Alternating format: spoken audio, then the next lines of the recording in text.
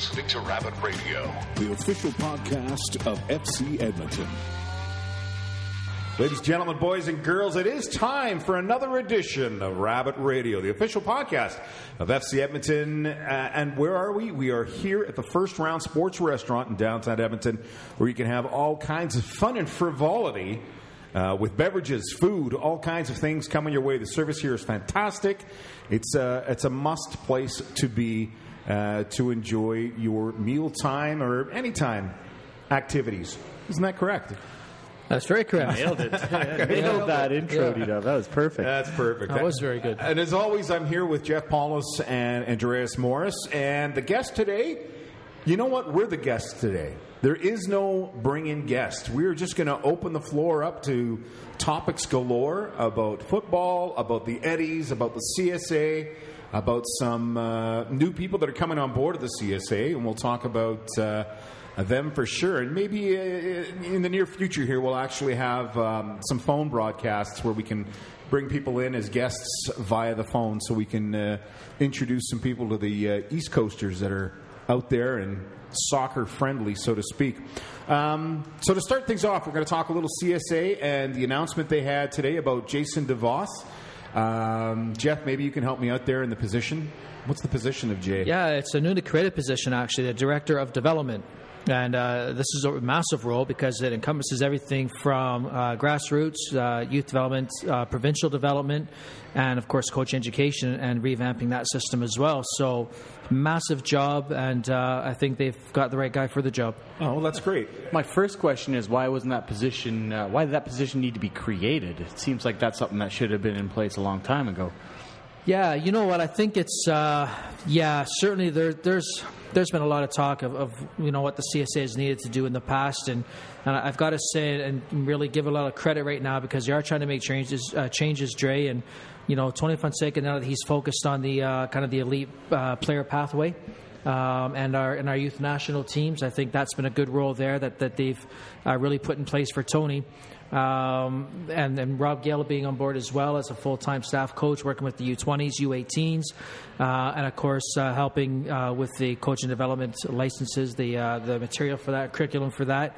So they are starting to make changes. They do realize that there's a need at the youth level to make changes, and it's a good start. It's long overdue, 100%. Yeah. You're right. It's long overdue. Yeah. And if we want to call ourselves a soccer nation, a growing soccer nation, a developing footballing nation, whatever you want to say, these are the steps that have to be taken. Because it starts from the grassroots. Yeah, your players of the future are those young ones that maybe aren't getting the same directive all the time that they need to make it to the national level. Yeah. So what do you think his focus is going to be specifically? Is he working at the very grassroots levels, or is he working with the professional academies, or... No, I can't see. I don't believe that there is going to be an attachment or relationship in his role with any of the pro academies. I think that's more closely related to Tony Fonseca's portfolio and what Tony brings to the table. And as far as how the youth national teams are set up. Where I see his initial work being important is really with the provincial associations, getting them all on board and getting them all headed in the same direction, doing the same thing. And that's a bit of work there because, of course, we know provincial associations are controlled by the districts. Yeah. And districts are controlled by well-meaning, most of the time, mums and dads, not necessarily technical people, not necessarily footballing people, and maybe in some circumstances, people that just really like a title. Yeah, and so the provincial associations kind of have their hands tied a lot of times. They lose votes. They don't get enough votes to make change.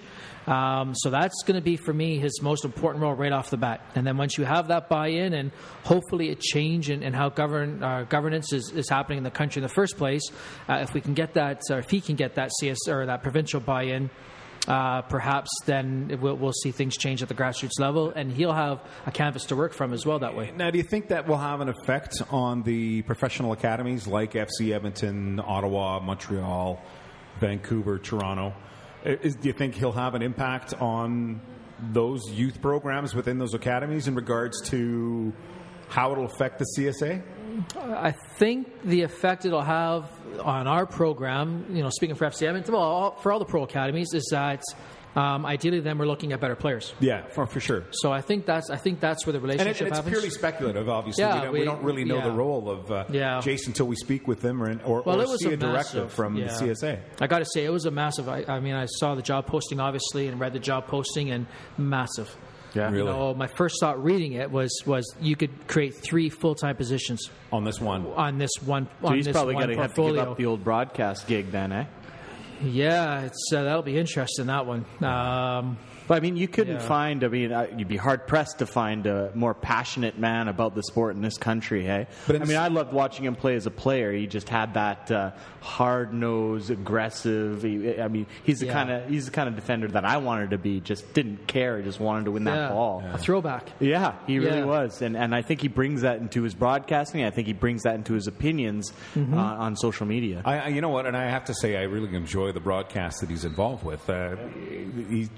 Whether you like him or not for what he's saying, I really enjoy what he does bring to a broadcast as far as the color of that broadcast goes.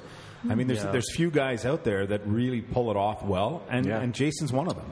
He is one of them. He's really grown in that position. I think he does such a fantastic job, especially during the halftime shows and his analysis. I use and thankfully. I've gotten to form a little bit of a relationship, and not necessarily we're tight or anything like that. I'm not suggesting that, but at least it's at the point where when I've watched something that he's done on TV, and I've been able to send him an email and say, "Is there any chance I can get a copy of that?" And he'll send it. This is the type of guy that he is, and he doesn't owe me anything, certainly. No, but he appreciates the role that all of us are certainly in trying to develop academy players, and he appreciates that, and he helps. Yeah. And so I use his video with our academy. To show them some certain things that we get wrong. And so he's an advocate for the game in Canada. He really does not care about the political side of it. Yeah. He doesn't care what the districts are saying. He doesn't care what the telephone coaches are saying. He doesn't care about the ones that think that status quo is okay. Yeah. And I've heard the comments here that, well, things weren't so bad before FC Edmonton. We still got players to universities and colleges. Well, really? I mean, if we're gonna say that 10 years ago things were okay before FC Edmonton was around, well, then how is this country ever going to grow? Because if that attitude permeates throughout, we're going nowhere. And it's such a defeatist, self-serving comment to make something like that, at a meeting. It's an absolutely asinine comment, I think. And if this country is going to climb in the ranking on the men's side of the game, then we need game changers. We need revolutionaries or evolutionaries. And people that are driven and people that are not scared to piss off other people. And that's certainly Jason. That's him in a nutshell, it seems. I mean, from what I don't know him at all. Do you know him, DW? I mean, were you there at Dundee when he was there? I was at Dundee when he was still there playing. So I only saw the playing side of him. We went out a couple of times after training sessions. He was good friends with Pat Onstad, who was a goalkeeper that I was actually good friends with when Pat was at Dundee. And so when I went over to observe, I actually stayed with Pat. Anyways, long story short, we went out for dinner a couple of times with Jason and his wife. So nice guy. A nice guy off the pitch and stuff. Hard-nosed on the field. Yeah. Definitely. And brought it both in his game in Scotland where he played and when he came in with the national team and played there. He was pretty hardcore as a player. Yeah. Well, I think that pool for the CSA to kind of look back on the former national team players and be able to take some of these guys and use the expertise that they learned as players. Some of them moved on as coaches. Yeah. We know one personally, obviously, but I mean, just to go back and use the guys that have grown up in the system and want to see change in the system. Is a good thing. Yeah, and I almost wonder if this is going to also lend him, because he's been working with the women's national program on their defending end with John Herdman. So does this role encompass the women's side of the game as well? No, it encompasses boys and girls. Okay, but I don't believe it encompasses the senior women's national team. No, I just meant... I think that would be a separate, but certainly it's both sides, both genders. It's right across the board. Yeah, it's...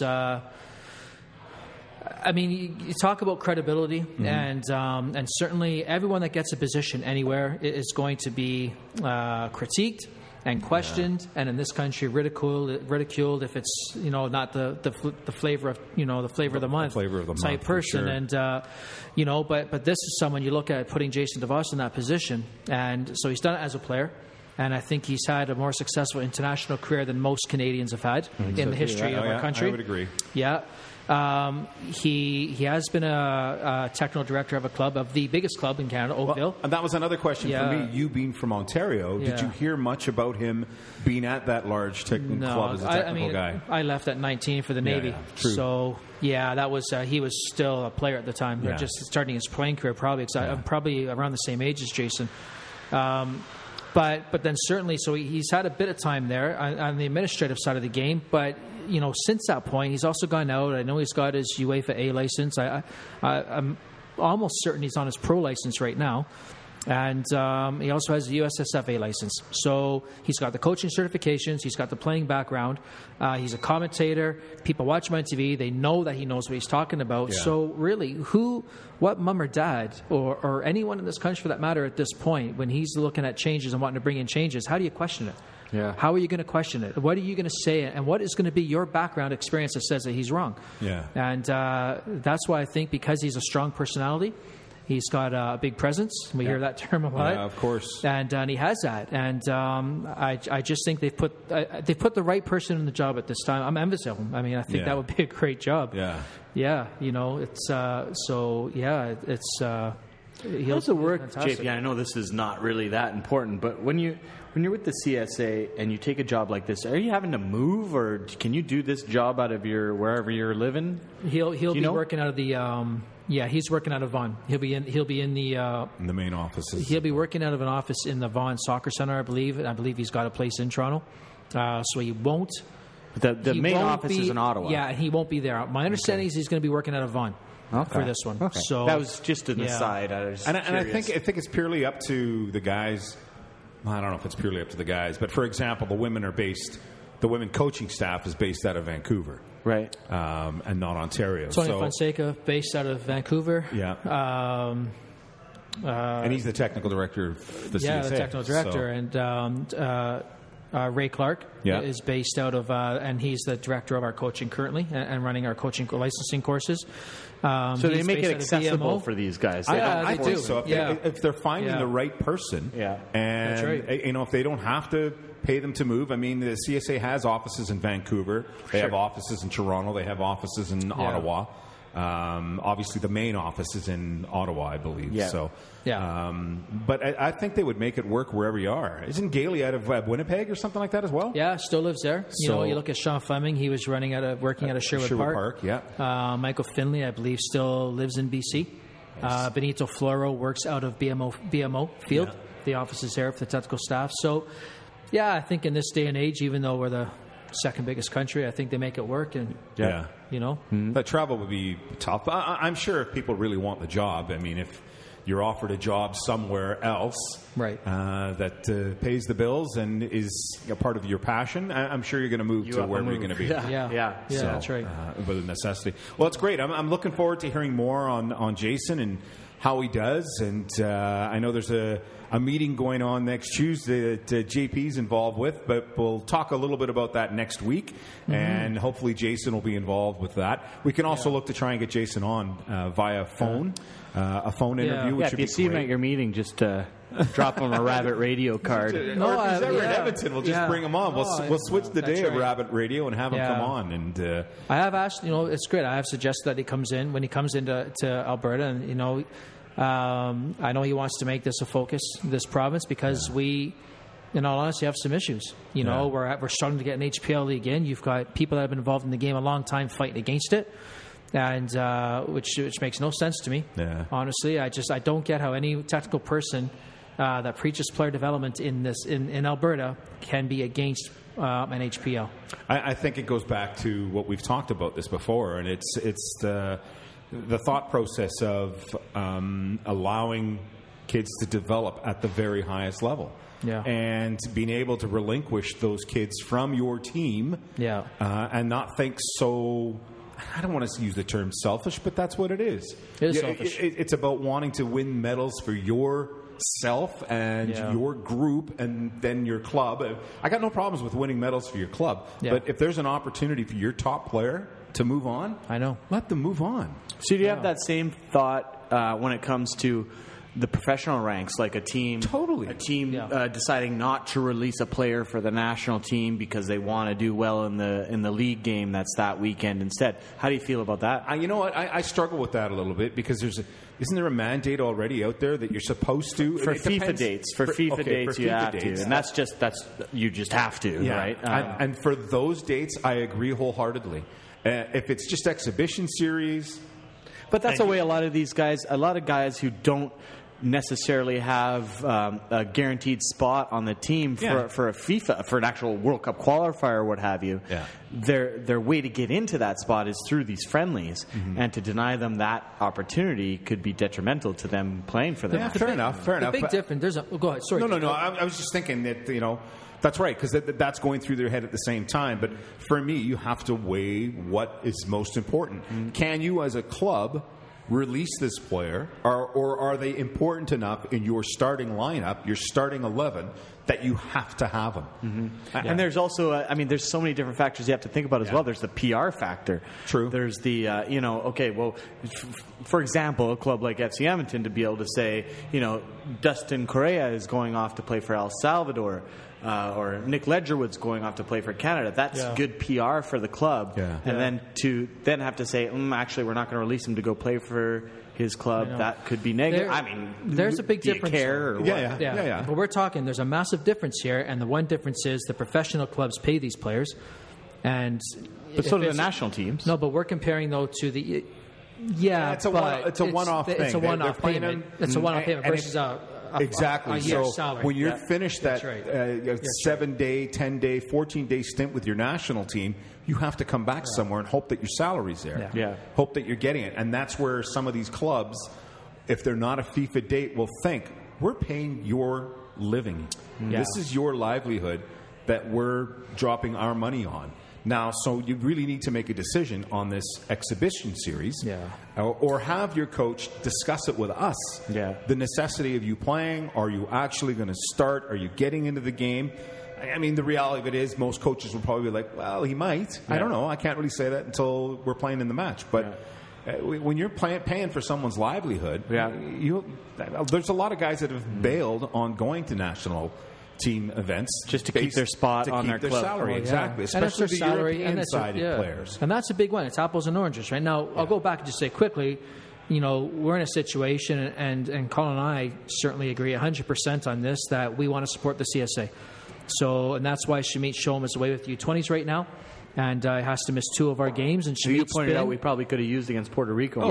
He's an integral part. The kid started 9 games in a row. He's been a big part of this current run. His movement off the ball, he gives us different options, and the fact that he wants to play forward, so he puts the back lines on their toes, so to speak, because he's playing forward quickly. So, we did miss Shamit, in my opinion, but we want to support the CSA. Not that we're going to support the CSA, of course. And it's just values that we have, and certainly with Colin Miller's history of how many times he's captained the country and his amount of times he's played for the country. An interim coach. It's just part of who he is. He's been an interim coach as well, and so this will be a professional club that will support our association. Mm-hmm. When we go back and compare what we're talking about here with releasing players under contract to us to play for the national team versus youth teams who get paid for those players. So those players on youth teams here, they're paying to play. So. And then these clubs don't want to lose them to the professional academies or to different things because there are that's players. A totally different argument. I support that for sure. So that's kind of I had a fantastic discussion the other night on Twitter with Paul out of Ontario and someone. I can't remember now who was it from. Also, another guy from BC. And my apologies because your name is slipping my mind right now. But it was on that topic of when youth clubs are saying that this is my player and this is my player, and they're not going to go to this program. We don't want to lose our players. Yeah. So they see losing a player to professional academy as losing their player. And he made the great comment that at the end of the day, you're a retailer. You're a service provider, and this customer of yours has paid you money paid you money to play for your club, and you're providing them a service for that money. You don't own that player. Yeah. Just like in our academy, when the Whitecaps are interested in one of our players, and they're the Division I MLS academy, and they're in the U.S. Development League, we send players on. Yeah. We don't say, no, wait a second here. These are our and there is a bigger difference because we actually fund our academy. And these guys are free, but we're still sending players off to perceive other academies to a higher level for sure. So here we're doing it, and we're paying for these players. Yeah. And some youth clubs don't want to do it, and they're being paid. And so that became out. And I made the comment that it's very easy to tell because so many people out there preach player development, and they'll come up to, I really like your son. Here's what we do at our club. We're going to develop him to this and this and this. And then when the player transfers clubs and goes to their club, and then they do develop a little bit, and now they're good enough, and all of a sudden they caught the attention of FC Edmonton, and we want to bring them to our academy. Oh, no, we don't want you to go. You should stay here. The second that happens, the second that any coach or club tries to deny a player from moving to a higher level, is the second that club has to stop preaching development. Because they've just proven they're not about development at all. Of course, they're about the victories, the championships, all that. Are you suggesting that happens more than it should? It happens much more. One time too many, I guess. Yeah, it and happens in provinces much all more over than the country, not necessarily just in Alberta. It's everywhere. Much more than it should. Yeah, That's right. And on that note, we're going to take a quick break here at Rabbit Radio. When we come back, we'll discuss a little bit more about the Canadian national men's team, the under-20 men's team, and a whole bunch more. So keep on listening. This is Rabbit Radio, the official podcast of FC Edmonton, and we'll be right back. You're listening to Rabbit Radio, the official podcast of FC Edmonton. And we're back here live at the Sports Restaurant, better known as the First Round. Beverages, food. What did you have? Jeff had the fish tacos. Yeah. Fish tacos for Jeff. There was a salad and some karate kick jalapeno shrimp. Karate kick. Were the shrimp good? Yeah, they're good. Yeah, great. They were good. Yeah. I had the what did I have? I had the goaltenders. Yes. Chicken tenders and fries. His typical 12-year-old self decided to have the chicken tenders. I had the chicken tenders. I think it was on the kids' menu, but Avery suggested it. Oh, she's giggling now, but she didn't giggle when she served them. You can leave the fries. He'll throw those in the box, too. Yeah. We'll just keep the banter going here. Avery's about to bring us beverages as well. Really keeping the show clicking. Before we left, we were talking about the CSA, and we'll continue on that fashion with the men's team, who are off to Honduras for a qualifying match, part of the Russia 2000 and something. I can't remember. 18. There it is. Follow the bouncing ball. Follow the bouncing ball. And we've got a player from FC Edmonton who's on his way. Right. Nick Ledgerwood. Yeah. So what are your thoughts about one of our former guests? Yeah, former guests, of course. Right. What are your thoughts of, what are your Rabbit Radio thoughts? They're going to be in tough. On whether they'll do well or not in Honduras? Well, they're going to be in tough. Yes, but my first thought is it can't be as bad as the last time. It's impossible that it'll be as bad as the last time. That's right. Wasn't that the time they sort of 8-1? Yeah. Yeah. But they were all around the hotel, or was that a different? No, that was Panama. That's it. Yeah. Nick said that actually in Honduras they were pretty tame. They left him alone at the hotel. But what they did do is it was a 3:00 kickoff on like a Wednesday or something, and they made it a national holiday so that everybody could. And he said the stadium was packed. No, atmosphere was fantastic. 2 hours before kickoff. Wow. He said it was amazing just to be there. Imagine being part of a country that can actually throw a national holiday so everyone can go to the game. Do you ever see that happening in Canada? Never. It wouldn't even happen for a hockey game. Well, I was just going to say, even for this, what's the new hockey thing that's coming up? This World Cup of Hockey. World Cup of Hockey that's coming up. With what, 8 teams in it? Yeah, that's a World Cup. Well done, hockey.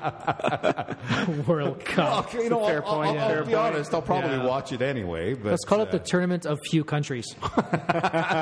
It's hockey's Tournament of Few Countries, everybody. Honduras didn't make that one, did they? No, Honduras won't be there. Oh, Honduras is out. None of the South American countries have qualified for this either. Okay. Yeah, I don't. So should it be called the World Cup of Frozen Countries? There you go. There you go. We could use theme music when you edit this for the podcast, the Frozen theme song. But so we'll get back to Honduras.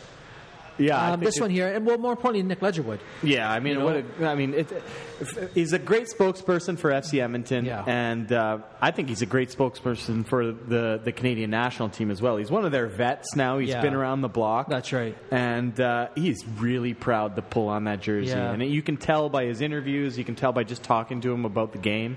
He's happy to talk about it. He's excited to be there. And he was pretty confident in his talk that they're going to do well. He is confident. Certainly Benito Flores has changed the way that this team is playing. And, it's amazing the criticism that Benito still gets on Twitter from soccer people. And let's give it a chance.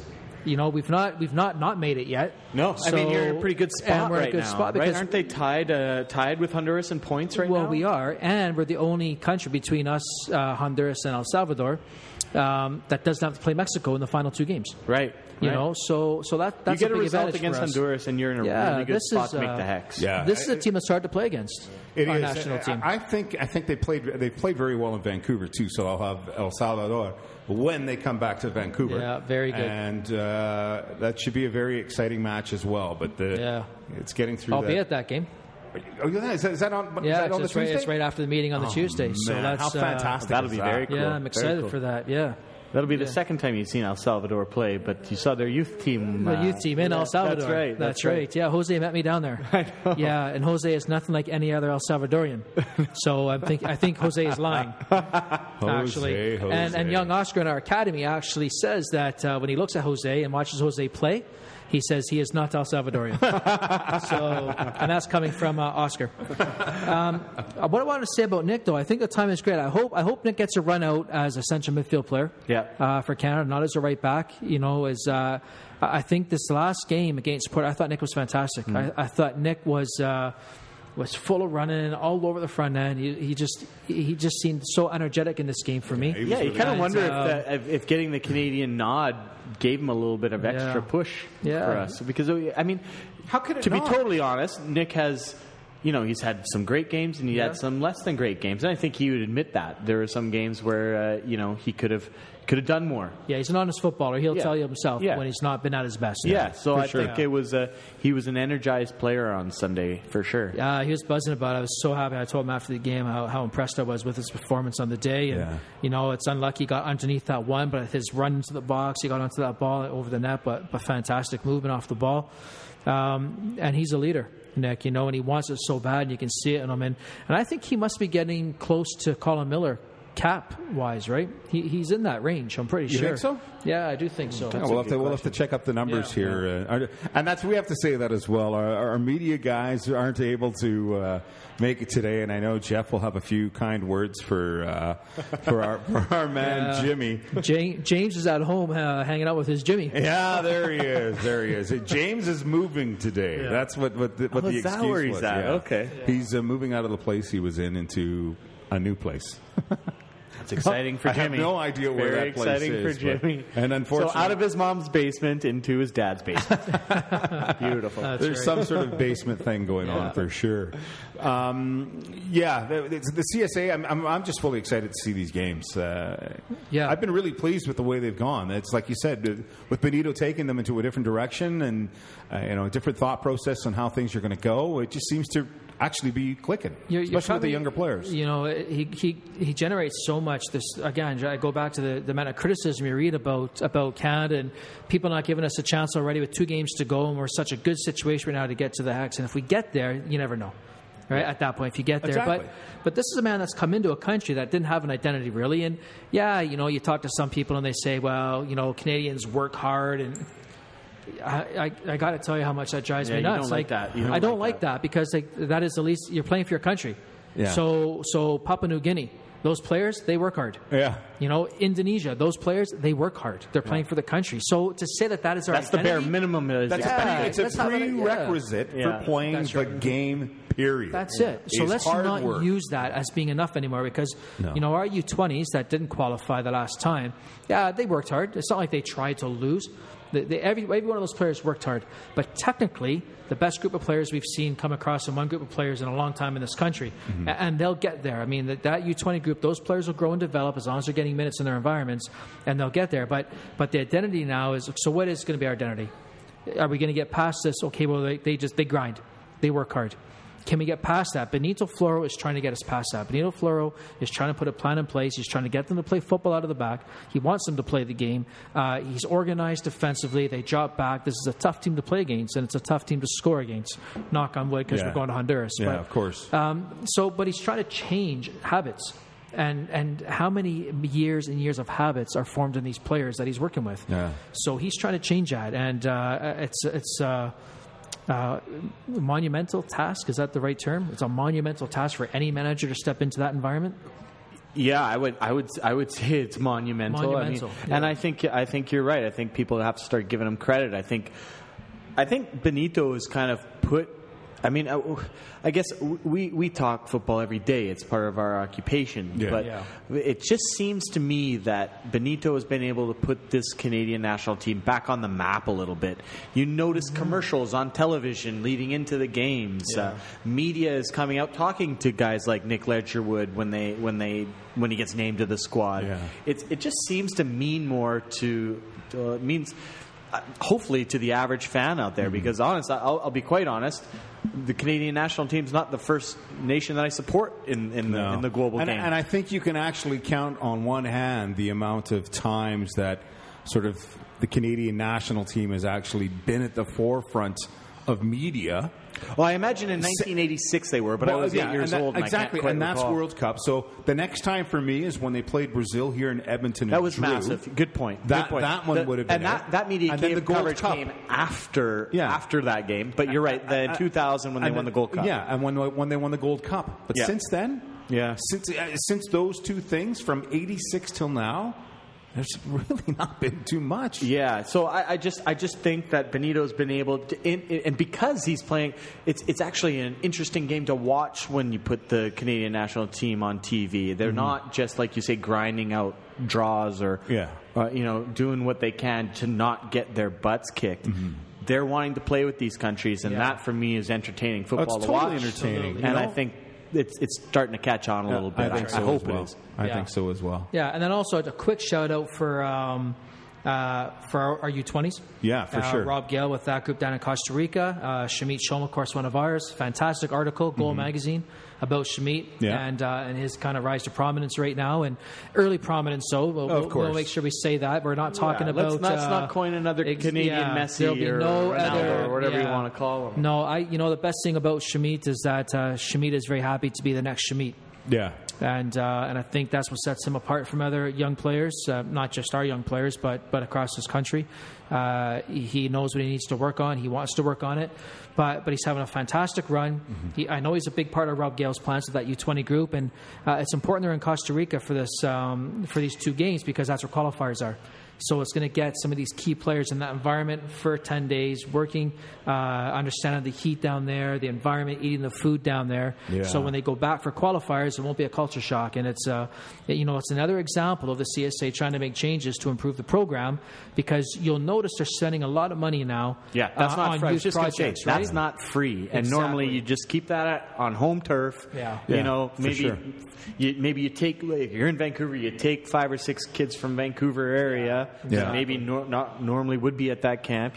I think it's a very smart move, and it does show that they're committed to developing these kids. Yeah, we're on the cusp. I believe it. We're on the cusp, and I'm half glass full anyhow, I think, and when it comes to Canadian soccer, but I truly believe we're on the cusp of something really good in this country happening over the next 10 to 15 years. And again, there's no quick fix here in this country. There's no magic wand. Jason DeVos isn't going to come in and make a Jason DeVos statement, and all of a sudden next year Canada's qualifying for under 17 and under 20 World Cups. That's not the case. It's going to take time to build, for sure. That's right, and you see it coming. You need that growth. You need that, and you need someone with a vision for 3, 4, 5 years down the road, 10 years down the road, of how to develop and build the programs. Yeah, I think you're right. And one thing that it just dawned on me, because I, of course, just like you guys, played when I was a young kid. Yeah. Played club soccer with Southwest United from U14 up until U18. And one of the things I do remember is that while we had a couple, the Italian kids, like Serge was on the team, and there was another Italian on the team, a couple of Italians on the team. Serge Italian? He's Portuguese. He's Portuguese. Sorry, Serge. Oh, man. he would have you for that. Italian, Greek, Portuguese, they all play the same way. They just defend. I owe you a pint, Serge. I owe you a pint. My point is that I don't remember now that I'm around these clubs and seeing them play a little bit more, there seems to be a lot more firstborn Canadians that are now taking up the sport and joining these club teams, coming from countries that maybe they're a little bit more into football in their home countries. Yeah. I think they're bringing their expertise and their experience to Canada. I think it's helping our kids. I don't remember it being so multicultural on my club teams growing up. You know what? And funny you should mention that, because at Academy Training Day, very multicultural team that we have for our Academy team that's about to go to the Premiership. The men's Premiership Championships in Calgary. Premier. Yeah. What did I call it? The Premiership. Yeah. Not quite at that level. Not quite at that level. But I mean, Wayne Rooney's still playing, so we are close to the Premiership, I guess. My point was, seeing some of the skill level at the Academy today it was really good. Yeah. It was really nice stuff to watch from some of these younger kids that are coming through. And hopefully they, in turn, because most of them are 16 years old, are going to get their opportunity with the national program as well. Mm-hmm. And maybe Gailey will still be around at that point and be looking at some of those players to come into the under-20s like Sham has. Yeah, it's an amazing thing, too, guys. Somebody asked me today for some... basically a list of success stories from our academy. He wanted some background information for some work he's doing. And so I reached out to JP and I asked, can you send me something that I can give this guy?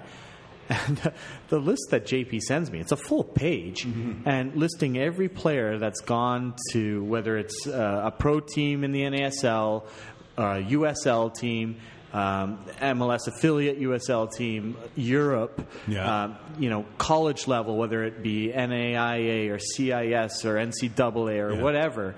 He's got them all listed there, and it's incredible. It's extensive, isn't it? This academy has not been in the works for 5 years even. Yeah. And we should honestly put that on the internet, on our website, to show people the success. Yeah. It's amazing. And it's amazing. And I have to say, a lot of it's, a huge part of it's you, JP. That's right. His head's getting bigger and bigger. He can't fit it in the classroom anymore. You're making me blush, D-Dub. He's already won the beer for the night, so he's getting his drinking for free tonight. No, I got to pay for this one. It's number 3. Oh, okay, fair enough. But yeah, I mean, and that goes to the way it's run as well. Absolutely. So. Yeah.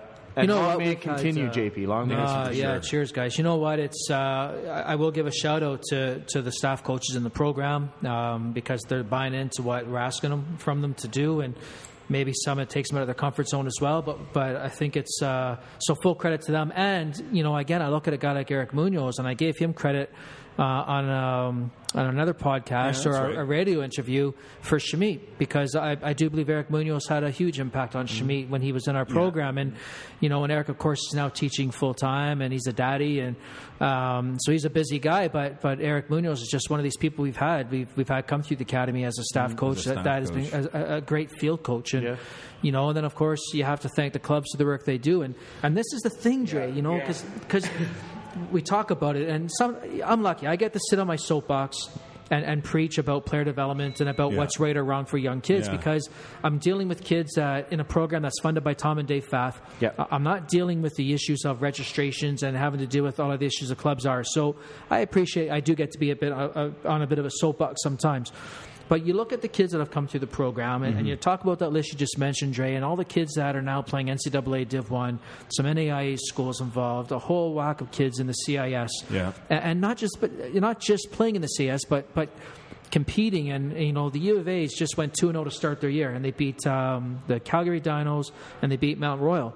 And of their starting lineup, of those 11 starters, 6 are FC Edmonton Academy grads, and 2 are freshmen. Yeah. For me, that it just, whenever you get, and I'm not trying to start a fight here, but whenever you get, a club coach argue that you're poaching our players or whatever terminology you want to use, you should just show them that piece of paper and ask them to show you theirs. But I mean, I think the term poaching is ridiculous, because we're at totally different levels of the spectrum. We are at a different, and I don't mean we're above everybody. We're not. We're just different as far as what we can offer and where we can take the kids than the Regulators clubs will. Hopefully, the clubs can bring them to a point where they're capable of coming in, and and for me, that should be the goal of the amateur clubs in this province, to get them to FC Edmonton Academy, and that's where the first place they should be trying to get them. And that's where we go back to having a guy like Jason DeVos in the position he's going to be in with the CSA.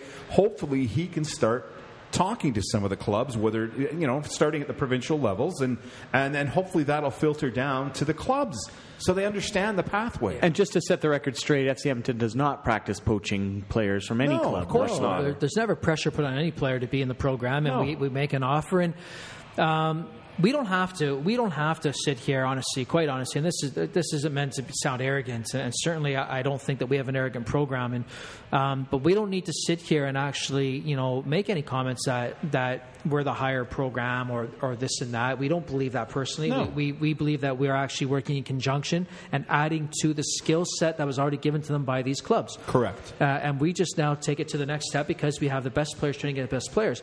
However, the CSA has made it very clear on the player pathway for elite player development that, yes, they start in the clubs and then they progress to a professional academy. So we don't need to sit here and blow our own horn or anything like this because the CSA has mandated this. It's the mandate. They've laid it out. Of course. And we do give credit to the clubs and the work they've done. And, it's a shame when you get pushback for trying to do the right thing for elite players. And especially, it's more a shame when you get pushback from people that know better. Yeah. And but that's an empire building mentality that this country has at youth clubs where we do feel an ownership of players. And like I said, we're a fully funded program. These players pay nothing to be in our program, and yet when Vancouver Whitecaps are interested in the player, we send them there on trial. We wish them the best of luck when they go, and we're actually, we celebrate when they are accepted. And, you look at Aymar Sige. He's on a full-ride scholarship at Penn State, started in our program. Jalori Amanda, he's been listed by the Whitecaps as one of their U18 players to watch this upcoming year, FC Edmonton Academy. Thibaut Fayea, another up-and-coming, good, strong young player in their program, FC Edmonton Academy. Mm-hmm. We've just sent 4 players this past year have been offered a full residency position with the Vancouver Whitecaps out of our academy. So we're doing the right thing. I am 100% convinced that this program operates the right way. We operate ethically. And we're trying to progress players for the CSA. Yeah, and that's a great thing. And on that note, we're going to take another quick break. When we come back, we're going to hammer the NASL information your way. The week that was, the week that will be, and any news stories that have come into play. You're listening to Rabbit Radio, the official podcast of FC Edmonton, live from the First Round Sports Restaurant in downtown Edmonton.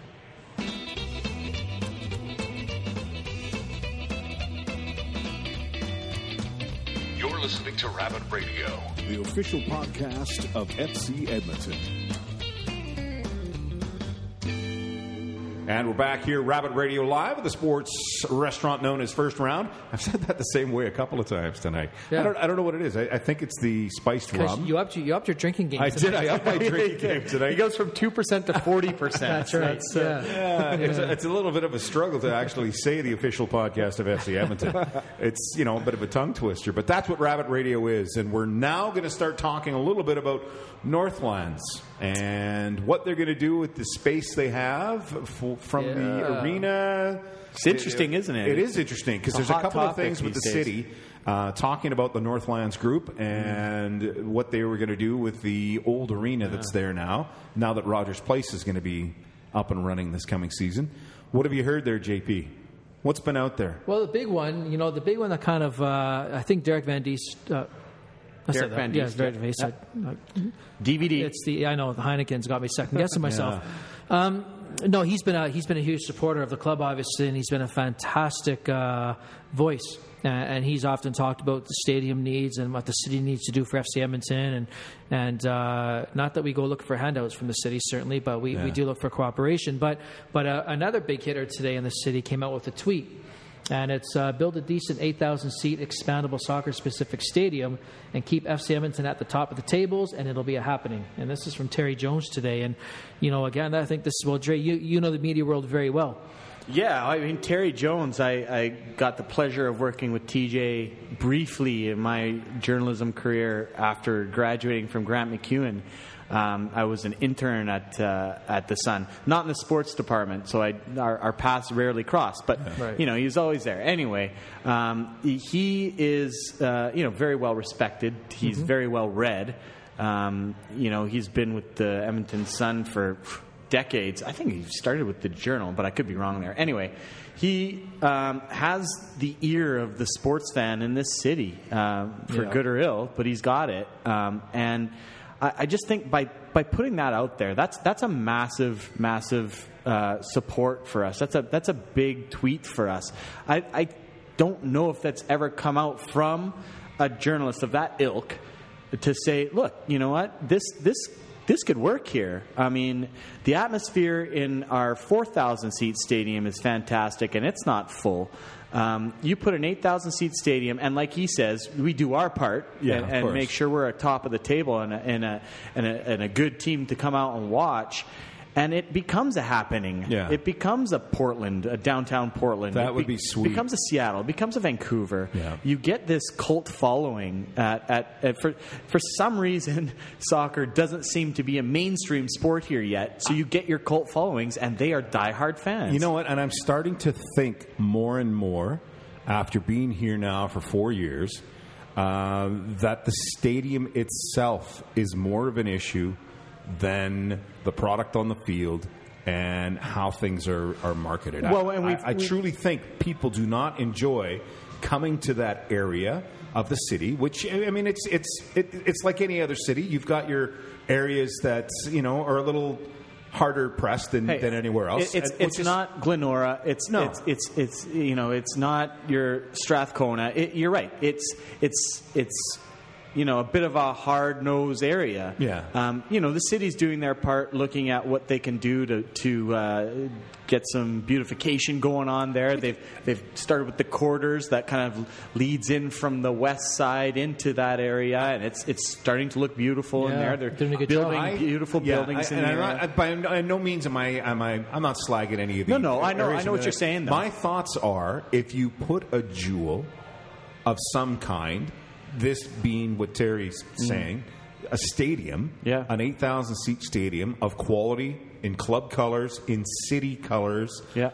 I think you're going to see 8,000 people at that stadium. I think you will too, and it's interesting that before I came here, I took 15 minutes at home to watch the news, and I'm glad I did because I heard that this whole Northlands discussion's been going on lately. That Northlands plan kind of got kiboshed by council last week. Mm-hmm. And the mayor now has come out and said, from what I could tell from the little bit of news I watched today, that he's saying, you know what, I don't mind the Rexall Place idea where they want to stack some hockey rinks in there. 6 rinks inside there. Which, you know what, sure, do it. I mean, what else are you going to do with Rexall? Tear it down? Yeah. Sure, put some hockey rinks in there, no problem. We've already looked at it as a soccer venue, and it just doesn't quite work. So move on. Sure, put hockey rinks in there. But that and I think it was a $42 or $45 million loan that Northlands had from the city for the Expo Center. They want to, just wipe that off the table. Yeah. So the mayor was saying, I could get on board with those two things, but everything else that you've presented here ain't going to fly. And one of those things was changing the horse track, which they've now that whole thing is gone now. I think they've handed it over to professional bull riding, which is going to be at Rogers Place anyway. Yeah. So Northlands has lost a major horse racing venue. That's gone. Yeah. So now what happens with that? And this is just me hypothesizing, but I have a feeling that the city kind of wants to take that land back and to do something soccer related in that area. And I don't have any insider information or anything like that. I've just been following this because coincidentally I happen to live across the street from the area, so I follow it pretty closely. I want to see something really nice done with Northlands. I don't want it to end up being a cesspool there, which it could happen if you don't look after it. I think with a space like that, you could almost set it up the way I don't know. Some of the people out there listening might know the venue around the USA Cup, which is not the USA Cup. You're talking about the thing in Minnesota? Yeah. The Schwann Cup. The Schwann Cup. So, I mean, and that's a youth tournament that's put on every year. But it's a huge, like, polo fields that they had redone and refixed up. But there's a main stadium there and a whole bunch of smaller fields around the outside. That's not a bad shout. Not a bad shout. And Minnesota's not that different of a climate, if you think about it, than Edmonton is. So, and it works. It works. And you know what? All these groups talking about doming fields and building indoor facilities. Well, for an 8,000-seat stadium to go in, you keep that racetrack side that's already in place. So you've got your suites, you've got your bar, restaurant areas. If you want to keep the gambling, you've got VLTs and stuff in there. Yeah. You've got office space in there, and you've got a grandstand. And then you can do something on the other side, bring in the stands that we have at Clark and put them on there, or do something a little bit nicer. And it's ready to go. It's ready to go. And I think throwing a dome over it creates revenue generation all year round. Oh, for sure. Which the horse track isn't. Oh, that's not true. They race horses in the middle of winter too, don't they? They did anyway. So I don't know. Anyway, that's a moot point because they're not going to be there next year. It involves animal abuse, so I wouldn't support it.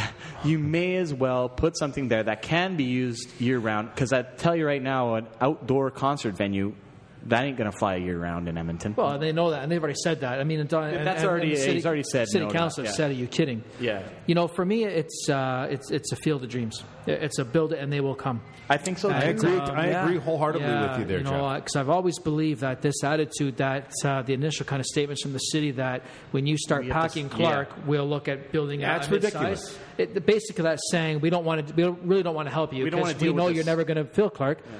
And they do nothing to help with Clark. So, you know, you compare Commonwealth to Clark, and I've said this before, and I'm broken records here a little bit, but compare the two and compare the branding that and what's allowed to happen at Commonwealth Stadium and around the stadium versus what happens at Clark Stadium. So, you know, you talk about the main user, the primary tenant, and certainly the Eskimos are the primary tenant of Commonwealth Stadium.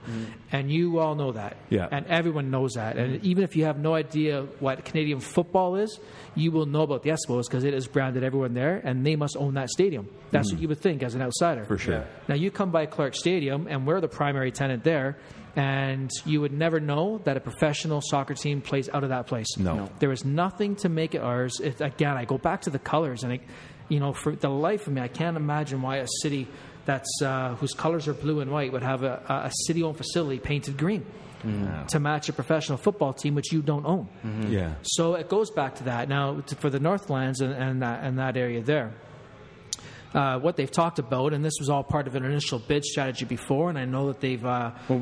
there was a committee talking about soccer-specific stadium for that very same bid. There was, and I know that they've actually gone and visited another stadium to get some ideas. Yeah. So they knew what was going to cost. They know what they want to build there, and this was going to be part of the Commonwealth Games bid, I believe, right? At one point, it was, but then they stopped. They stopped that. Yeah, they didn't go through with that. But the idea of that land being used, or the racetrack land being used, they were going to make it a rugby, because rugby was part of the Commonwealth Games. And it still can be. Oh, absolutely. It still can be. And I mean, rugby's a lot like soccer, though, isn't it? Because rugby clubs, I believe, also pay for their own facilities and maintain their facilities, much like soccer does, and unlike a couple other sports we know. Yes. But so for me, that's it. If the city builds something decent and a soccer specific, and it's branded to the primary tenant, which would be FC Edmonton in that situation, then people will come and they will support it. Yeah. Now, did it even know that there's professional soccer happening at Clark Stadium? How would you know that? Yeah, there's not even if they were allowed to have banners up around it,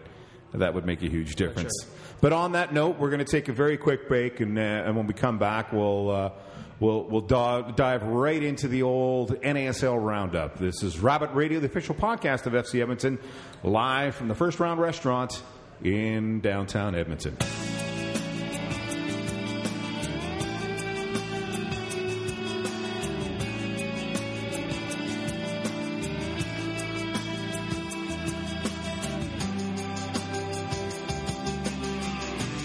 Listening to Rabbit Radio, the official podcast of FC Edmonton. And we're back again, live at the First Round Sports Restaurant in downtown Edmonton. This is Rabbit Radio, the official podcast of FC Edmonton, and we're just getting ready to hit up our old NASL Roundup. Yes, the week that was, the week that will be in the North American Soccer League, the league which FC Edmonton is tied for first place at this moment, aren't we? Yeah, with the game in hand.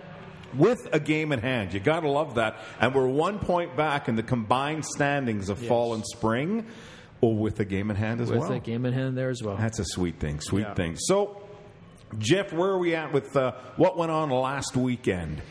Yeah, we'll go through the scores here, and of course, as everyone recalls, we often do our predictions, and we don't want to wager talk a pint. about that. We wager a pint on this, and the winner gets 2 pints. And who won this week? We won't even think of the scores yet. Who won yet?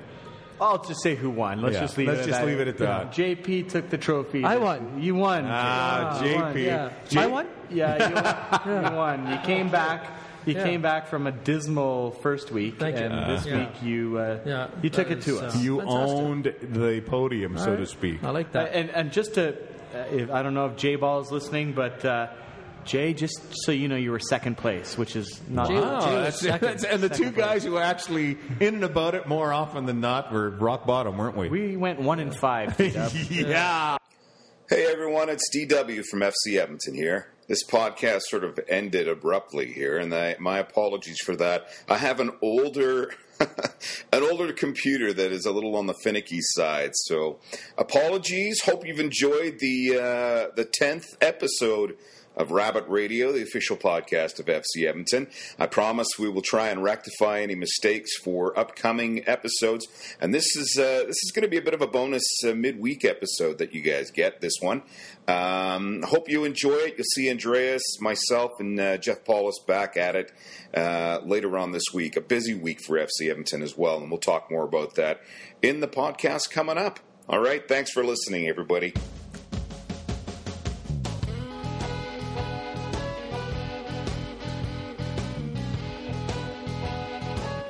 Listening to Rabbit Radio, the official podcast of FC Edmonton.